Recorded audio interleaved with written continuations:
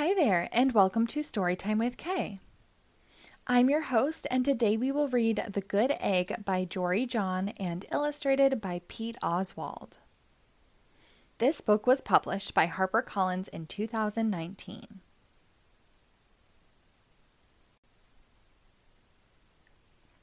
Oh, hello. I was just rescuing this cat. Know why? Because I'm a good egg. A very good egg. It's true. I do all kinds of good things. Like, I'll carry your groceries. I'll water your plants. I'll change your tires. I'll paint your house.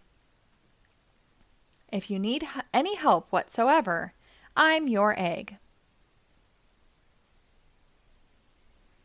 I've always been a good egg.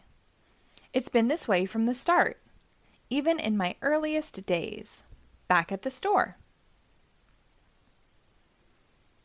There were a dozen of us living together under one recycled roof. There was Meg, and Peg, and Greg, and Clegg, and Shell, and Shelly, and Sheldon, and Shelby, and Egbert, and Frank, and other Frank.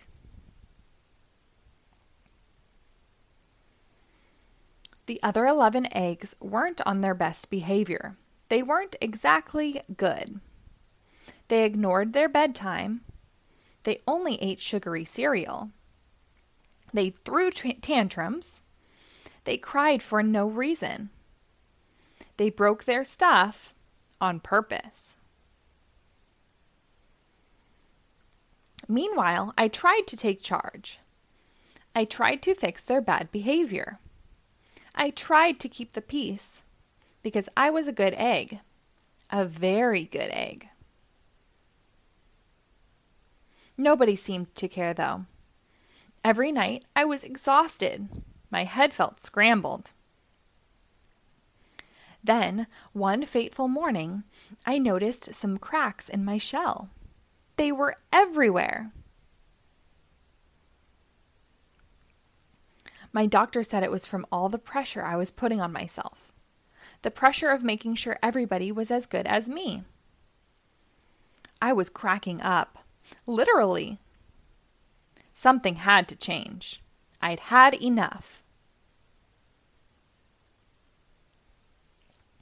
I told Meg and Peg and Greg and Clegg and Shell and Shelly and Sheldon and Shelby and Egbert and Frank and other Frank that I was leaving. I can't be the only good egg in a bad carton, I said. Blah, blah, blah, they replied. I left that night. I wandered from town to town. The hours became days. The days became weeks. I lost track of time. I was alone. Out there on the road, under the stars, I really tried to focus on myself and what I needed. I took walks. I read books. I floated in the river. I wrote in my journal. I found simple moments to be quiet. I breathed in. I breathed out. I even started painting. For once, I found time for me. And guess what? Little by little, the cracks in my shell started to heal. My head no longer felt scrambled. I started to feel like myself again.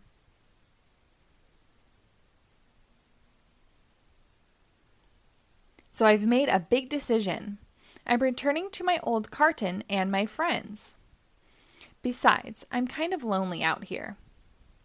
This time I know what I need to do. I'll try not to worry so much. I'll be good to my fellow eggs while also being good to myself. Here we go. Everybody missed me. I missed them too. Hello, Meg. Howdy, Peg. Hey, Greg. Greetings, Clegg. What's up, Shell? Aloha, Shelly. Heyo, Sheldon. Hi, Shelby. Good day, Egbert. What's happening, Frank? Howdy do, other Frank. Sure, every once in a while, somebody's still a little bad. But it's not like before. Here's what I realized. The other eggs aren't perfect, and I don't have to be either. I'm okay with that. Yep, the old carton is back together. We're a solid dozen again. It's good to be home.